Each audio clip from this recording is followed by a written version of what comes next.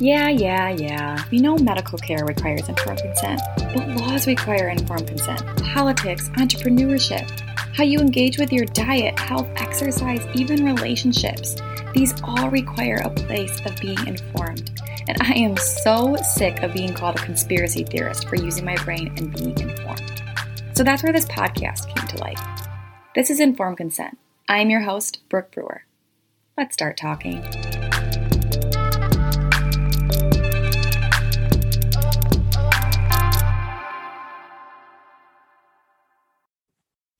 By the time your child is 2 months old, according to the CDC schedule, they will have received multiple injections of aluminum, formaldehyde, lactose, a milk protein derivative, yeast, polysorbate 80, along with many other ingredients by the time they've lived 2 months.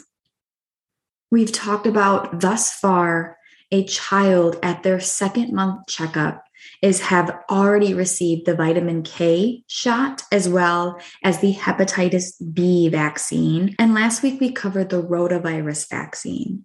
Reminder, on a child's 2nd month checkup, they will receive the rotavirus, the 2nd dose of their hepatitis B, the diphtheria, tetanus, and acellular pertussis vaccine, which is known as the DTaP, the Hib vaccine, the pneumococcal vaccine, and the inactivated polio vaccine. This is all by the 2nd month checkup, or on the 2nd month checkup, should I say. This week, we are going to continue going through the vaccines that a child will get on their 2nd month checkup, and that is the Hib vaccine that vaccinates for the Haemophilus influenza type B bacteria. So today we're going to dive in to this vaccine, to this bacteria, to exactly what this is, what we need to fear, what we maybe should consider with this vaccine, different options as we have in every other episode. But before we get into it, I want to talk about one of my favorite weight loss products on the market right now. Collagen is such a hot topic right now, being talked about all over the social media world, influencers, and good. Collagen is so important to you, but knowing the collagen that you're using and how it's extracted and how it's actually working with your body is so important. Collagen is a protein found in 25 to 30% of the whole body. It's present in our connective tissue, such as our skin, tendons, ligaments, gut, blood vessels, bones, and muscle tissue. It's one of the most common proteins in the body, and unfortunately, as we age, the natural making of collagen decreases, making it even more important to include it as a supplement in our daily routine. What if I told you that there was a collagen product on the market today that also helps to melt away your fat? I have found a product that not only has patented bioidentical and bioavailable collagen, which basically means it's identical to the human body. So not only do we fully absorb it, but we recognize it so we actually can utilize it. But it also can burn fat. Trim not only includes the daily recommended collagen hyaluronic acid matrix collagen, but it includes CLA, which is conjugated linoleic acid. This helps to accelerate fat reduction, reduce fat cell line, reduce fat cell formation, improves your muscle tone, boosts your metabolism, helps you burn more calories, and promotes lean body composition. I don't know about you guys, but summer is right around the corner and I am working on my beach body right now. And this product has helped dramatically me help burn those fat cells, but also work on that body composition. So if you are wanting to shred some extra fat this summer while also supporting your body's natural collagen levels, you can try the Trim. I personally love the chocolate. It tastes like brownie batter. It is so good. And you can actually try it for $10 off. It's super simple to order. Go to Modere.com. That's MODERE.com TRIME.com and search for Trim Collagen. Again, my favorite's the chocolate. It tastes like brownie batter, but there's so many other delicious flavors that are all vegan, organic, natural, gluten-free, low sugars, no artificial sugars, no artificial sweeteners, all very, very good ingredients while also tasting delicious. So again, go to modere.com and search for Trim Collagen, and at checkout, use code 4842132 to save you $10 off your first order. So the Haemophilus influenza type B, this is also known as the Hib. I first want to make a very clear understanding that this is not the actual influenza that we think of for the flu.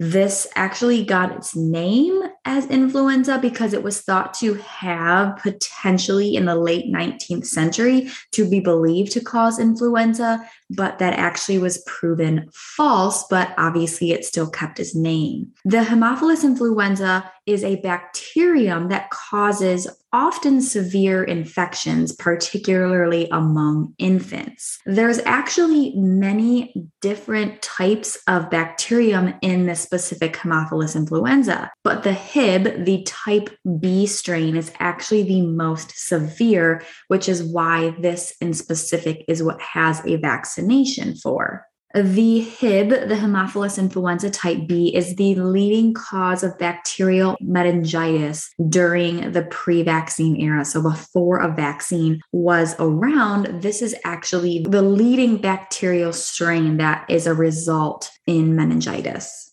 Before a vaccine was present for the Hib, there was actually approximately 1 in 200 children in the age group of a child under the age of 5 years old had developed a pretty severe Hib disease. Approximately actually 2/3 of all cases occurred among children younger, though, than 18 months old. So it is very, very true that this was a potentially serious bacterium that a child could get that could result in a serious meningitis disease or other diseases. In fact, this can also cause pneumonia, bloodstream infections, and even epiglottitis, if that's pronounced correctly. I apologize if I butchered that, but this is actually where your throat can get infected and kind of like croup, and your throat can actually close off. So it is a pretty severe reaction and a pretty severe disease that can actually come from the Hib. And these are all potential diseases that can come from this bacteria. Remember, the Hib is a bacteria. We only vaccinate for the type B because this is the worst type of Haemophilus influenza. And the vaccine came out around 1980. It is actually very likely that this vaccine did actually really make a huge effect on the occurrence of this bacteria. In fact, they were saying about 20,000 Hib cases a year prior to the vaccine. And following the vaccine, the instances of Hib has declined about 99% since the vaccine was introduced. It is studied that about actually 10 cases of the Hib is reported a year in the United States, and about 1 fatality a year from Hib. So it is now very, very rare. In fact, there's almost no cases, to the point where some will say that it is just about eradicated in the United States. And yes, it is very believed that it is from the vaccine. Unfortunately, because of the lack of clinical studies and research that is done on vaccinated versus unvaccinated populations, we can't draw those conclusions. But looking at the numbers, it has pretty good trends that this vaccine has seemed to eradicate quite a bit of the cases of Hib. About 2,000 cases annually a year of the Hib bacteria before the vaccine. Now we're at just about 10 cases a year. So that's very, very much close to 100% of those cases have decline. But not only that, the diseases and the severe reactions to Hib are even more rare. Again, we talked about those that come from the Hib. We have the pneumonia, meningitis, the bloodstream infections. All of those serious diseases are that much more rare now. You can catch this just like any other cold or flu, actually through the respiratory system. It's an upper respiratory tract bacterium that is transmitted person to person by inhalation of basically the respiratory droplets that come from the body, or actually even by direct contact with the respiratory tract secretions. Children of particularly close contact with the case to the patient, for example, large households, childcare, institutional settings like schools, is where outbreaks are most common, or spreading of this is the most common, because again, it's that respiratory transmission of this bacteria. The people that are most at risk for not only getting Hib, but more getting that severe case of Hib would be age. Obviously, the youngest and older cases are the most at elevated risk, as their immune systems tend to be weaker. Race and ethnicity, Native Americans actually have more of an elevated risk, possibly confounded by socioeconomic variables associated with both race and ethnicity and the Hib disease. And also chronic disease, any sort of autoimmune disorders, actually the HIV infection being one of them, immunoglobulin deficiency. If you are a recipient of chemotherapy or even stem cell transplant, these are all considered in the chronic diseases that can make you more at risk for having a severe Hib bacterial infection. Those that are getting breastfed babies tend to have a much stronger and more protective factor to the Hib, especially in infants younger than 6 months old, because breastfeeding and passively acquired maternal antibodies are most present. So breastfed babies are not in as high risk of a category for the Hib. Although, yes, the Hib can come with some disease complications, again, tying into that pneumonia, meningitis, most of the time the Hib is completely treatable, especially on early onset. It is very treatable with antibiotics and typically will subside once those antibiotic treatments are done, even within the first few days. But again, this is on early onset. So if you are catching this bacterium infection at a much later stage in the infection is when you could be potentially looking towards a more severe reaction or severe infection that could cause fatality, especially when this can turn to meningitis. If this turns to meningitis, the statistics of Hib meningitis fatalities are about 5 to 10% for those, again, who catch meningitis through this Hib. Hib symptoms typically depend on which part of the body is infected and also depending on how severe of the case. But the most standard symptoms of Hib is a fever, severe headache, stiff neck, seizures, severe drowsiness, shortness of breath, cough, and even breathing problems. And it all will vary by case. It will all vary by the severity and how early you caught. Again, the earlier onset of treatment, the better off your child is to have a 100% recovery from the Hib. So the vaccine, let's talk about the vaccine. So the vaccine came out in around 1980, and looking at the statistics from when it previously was not around to now, it does seem as though this Hib vaccine has dramatically helped to decrease the cases of Hib and also decrease the severity of cases, which is wonderful, right? It's the goal of vaccines. But I think it's also important to talk about, with everything that we have, is risk versus reward. And so with the Hib vaccine, this vaccine is actually given 4 times. If you follow the full CDC schedule, if you do not ask questions, if you do not ask to modify anything, your child will get the Hib at 2 months, 4 months, 6 months, and 15 months. So again, you are getting 4 doses. Something I think is very important to note and is very important to consider if you are doing some research and maybe even considering delaying or debating whether or not you want to get this vaccine is you can actually, this is actually one of the very few vaccines that you will be allowed to delay or not follow the full dosage schedule. And what I mean by that is the reason why we vaccinate at 2 months, 4 months, 6 months, and 15 months is because each dose doesn't work as well with young babies, but each booster that you get will help to build that immunity. But studies have shown that one dose will work just as fine if given at a later date, which is why there's many parents and many children who will only receive one vaccine for the Hib, and that's at 15 months. And this is something that is allowed, and you can speak to your doctor about. You can not choose to not vaccinate the Hib at 2 months, 4 months, and 6 months, and just vaccinate at 15 months.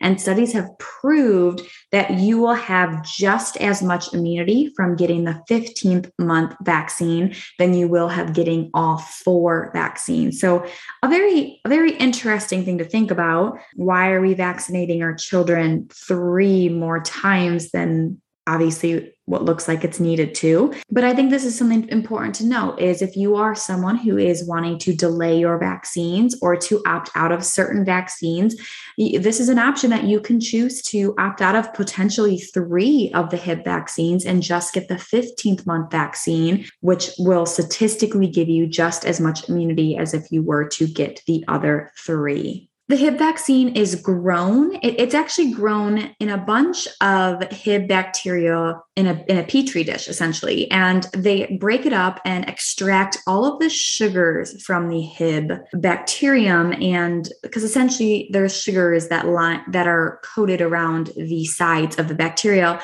And so what they do is they extract these sugars and they purify it with formaldehyde. So it neutralizes anything that's in there.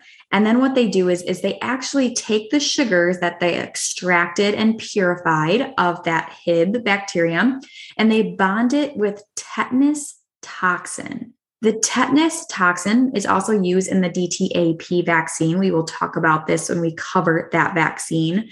But this mixes with the Hib sugars, and it helps the vaccine with better immune system reactions. So it will create a stronger antibody response. Now, I want to pause there and kind of go over that a little bit more. If you did not listen to our ingredients episode, I highly encourage you to do so because as I had said, I'm not going to spend as much time in these individual vaccines going over ingredients and what those ingredients do as much because I don't want to keep repeating myself, but I do think it's important for me in this situation to remind you guys why there's a tetanus toxin in this vaccine. In a lot of vaccines, because the bacterium or the virus or whatever it is that you're vaccinating for is at such small doses, sometimes the body doesn't recognize it as much, or the immune system won't have as strong of a response because it's not acting because it's so small, right? Comparable to if you are to get natural immunity. And so a lot of vaccines, in fact, almost every single vaccine will have an adjuvant. And this is an ingredient that is meant to essentially piss off your immune system to force it to turn on. It's going to force it to get to work to build that antibody response, to build that immune response. And so this tetanus toxin is in there to build immune responses. So in hopes that you will build up antibody to what it is bonded to, which again, it's bonded to that Hib bacterium. So your body will associate that tetanus poison with the Hib bacterium. So when it comes into contact with the Hib, it's going to continuously think, okay, I have to turn on my immune system because we don't like this. And a huge reason because of that is, again, because the Hib is bound tightly with that tetanus toxin. Other ingredients, as I shared, we have that formaldehyde in there because the formaldehyde is used to help purify those sugars to neutralize anything that's in it. There's also lactose and milk protein derivatives in here. Now, I want to touch on one more thing when it comes to ingredients on this one. And it's the idea of that antibody response. Now, if your body is told to have an immune response to the Hib bacterium because it's bound tightly with that tetanus toxin, and the purpose of that tetanus toxin is to create an immune system response, what is it to say that that exact immune system response won't think the milk derivatives or the lactose that is in this vaccine is also not going to be seen as a bad thing? Just think about that for a minute. There's a book that if you are curious at all about why allergies and peanut allergies and dairy allergies and so many other intolerances are so prominent today, I urge you to read The Peanut Butter Epidemic, because it explains this whole idea and concept that, in my opinion, is more than an idea. It's fact that if you are pairing a adjuvant, so that piss off chemical or toxin. So in this situation, we've got the tetanus toxin, and actually there's aluminum in one of the two. There's two different Hib vaccines, and one of them, interestingly enough, has aluminum, the other doesn't. Aluminum is an adjuvant. But if you're pairing the vaccine with an adjuvant in order for it to get an immune response to the bacterium that you're vaccinating it for, what is it to say that that exact vaccine isn't creating an immune response to, say, the lactose or the milk protein, or in some situations, egg proteins, or in some situations, nut oil that's so identical to peanuts, right? I mean, look at how many allergies are present today that were never, ever, ever present before. I think I knew one kid in my school that had a peanut butter allergy in high school. And now you can hardly even bring peanuts on airplanes because everyone's got peanut allergies. They didn't just randomly happen. God didn't just randomly decide that he's going to give kids peanut allergies in our days. I do not believe in coincidences, and I find it very, very coincidental that all of these vaccines that have these strong adjuvants that are there proven, I mean, you can look it up on the CDC schedule, the vaccine manufacturing schedules, the inserts, the reason why there's these harmful ingredients to build immune response. What is it to say the other ingredients in these vaccines aren't going to cause that same immune response?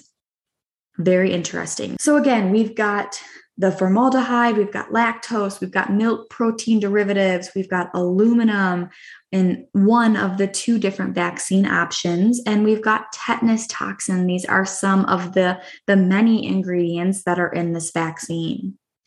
Side effects of this vaccine aren't too severe, very uncommon, but also reported side effects. We have anaphylactic shock and nerve damage, but most of the reactions seen from this are not too obvious and tend to be minor, if you could consider them minor, but they actually are not awful. So this vaccine is probably one of your best vaccines when it comes to side effects. I do think it's important to share, though, that there has been 20,000 serious reactions reported to VAERS, keeping in mind that Harvard study states that 1% of the reactions that happen are even reported to VAERS. So again, keeping that in mind, 2,700 fatal reactions were reported to VAERS. So about 2,700 people reported to VAERS that their child was killed from this vaccine.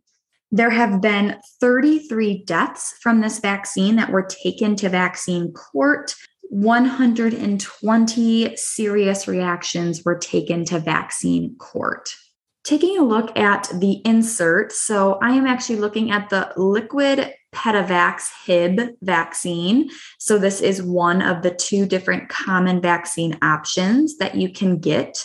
This is the vaccine that you will see at your 2 months, 4 months, 6 months, and 15-month visits unless you delay or change it up otherwise. And a couple things that I want to highlight from this vaccine insert that everyone, in my opinion, should read through before saying yes to this.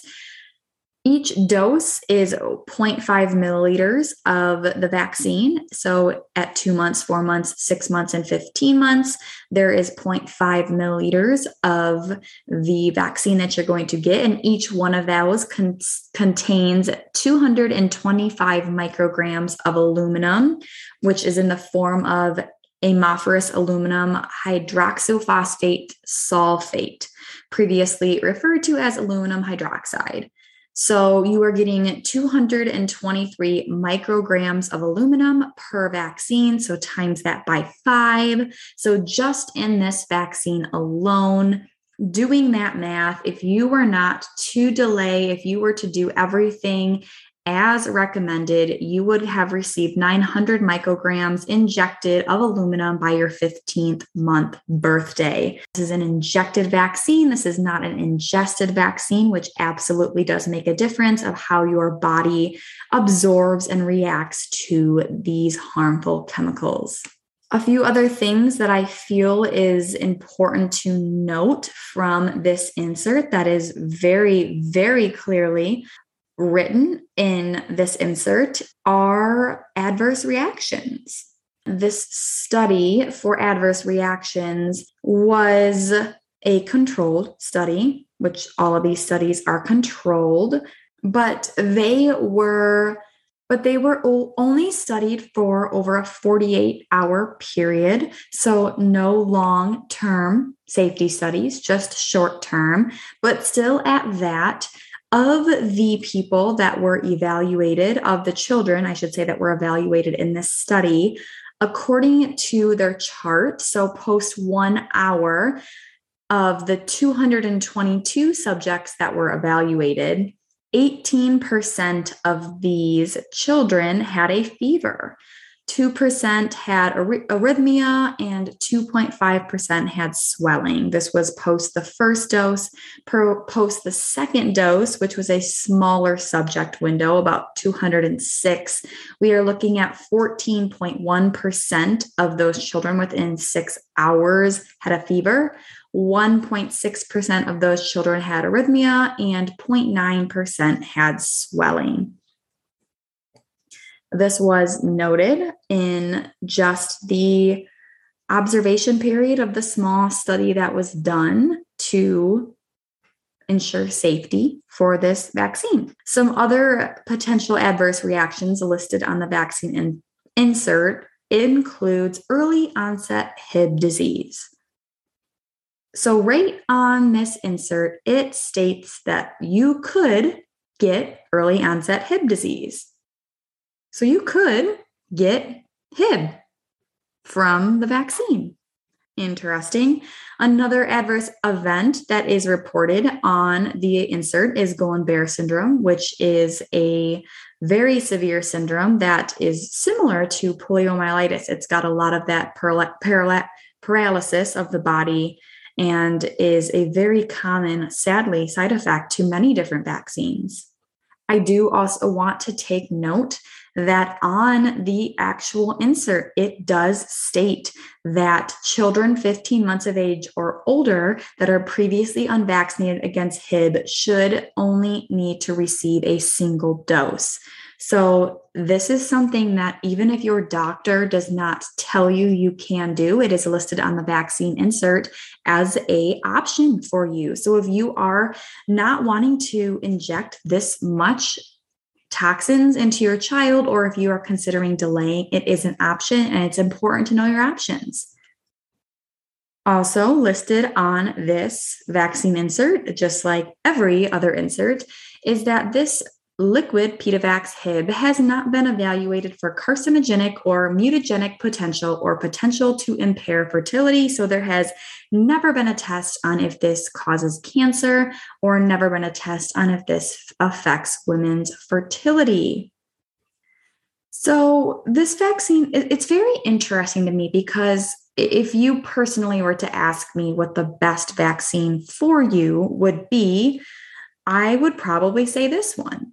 This one seems to have had the best success in actually getting rid of many cases, but it's still so probable to work, as it really has not. We have not had too many studies to prove it, and we've never had those long-term vaccine versus unvaccinated populations. So we really don't have an idea of if it had anything to do with our sanitary practices, our clean water, or if the resistance of this bacterium has changed in our children, or if our immune systems have gotten stronger. There's really no way we will fully know, but we can draw a pretty good conclusion that this vaccine has actually worked very well.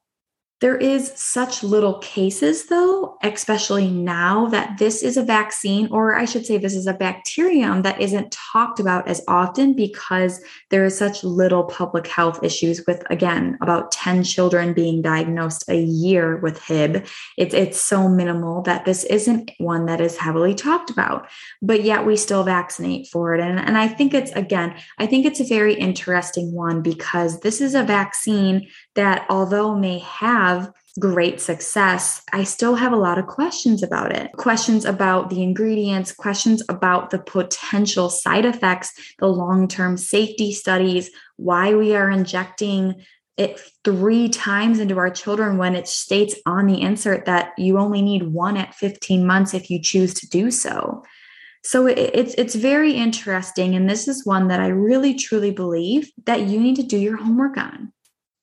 You need to look into your inserts. You need to ask your doctor. You need to study the effects of aluminum. Like I said, you are getting 225 micrograms of aluminum in each injection. Remind you about the size of let's say a 2-month-old baby is about 15 pounds, or maybe around there, I would think. You're about looking at 34 micrograms of aluminum is the safe limit. So if you are injecting 225 micrograms, you are exceeding the safe limit dramatically. So these are all things that we need to think about, because again, aluminum in itself is highly neurotoxic. And it actually shows in studies that 100% of the aluminum is absorbed into our body when it's injected. And also, I think it's important to note that you could still get the Hib if you get the vaccine. It says it right in the insert that you could get the Hib from the Hib vaccine. So informed consent is important, my friends. Informed consent. That's the name of this podcast. That's the reason why I do this show, is because we all deserve informed consent. And I hope that this episode gave you more insight on yet another vaccine that we vaccinate our children for, and help you get better understanding if this is the route that you want to take with your child or not. So as always, if you could share this, if you could like this, if you could review this, if you could tag me on Instagram when you talk about this, it would be greatly appreciated, because I do this to help you guys. I do this to help educate you, because I know when I was going through my research for vaccines, I wish I had this given to me to help me know where to start. And if you are wondering how you can keep going and how you can keep learning, I have linked everything in the show notes, and that's a great place to start. And then you just click a link, and then that's how you keep learning more. So thank you guys for tuning in week after week, and I will see you next week with another part to our vaccine conversation series.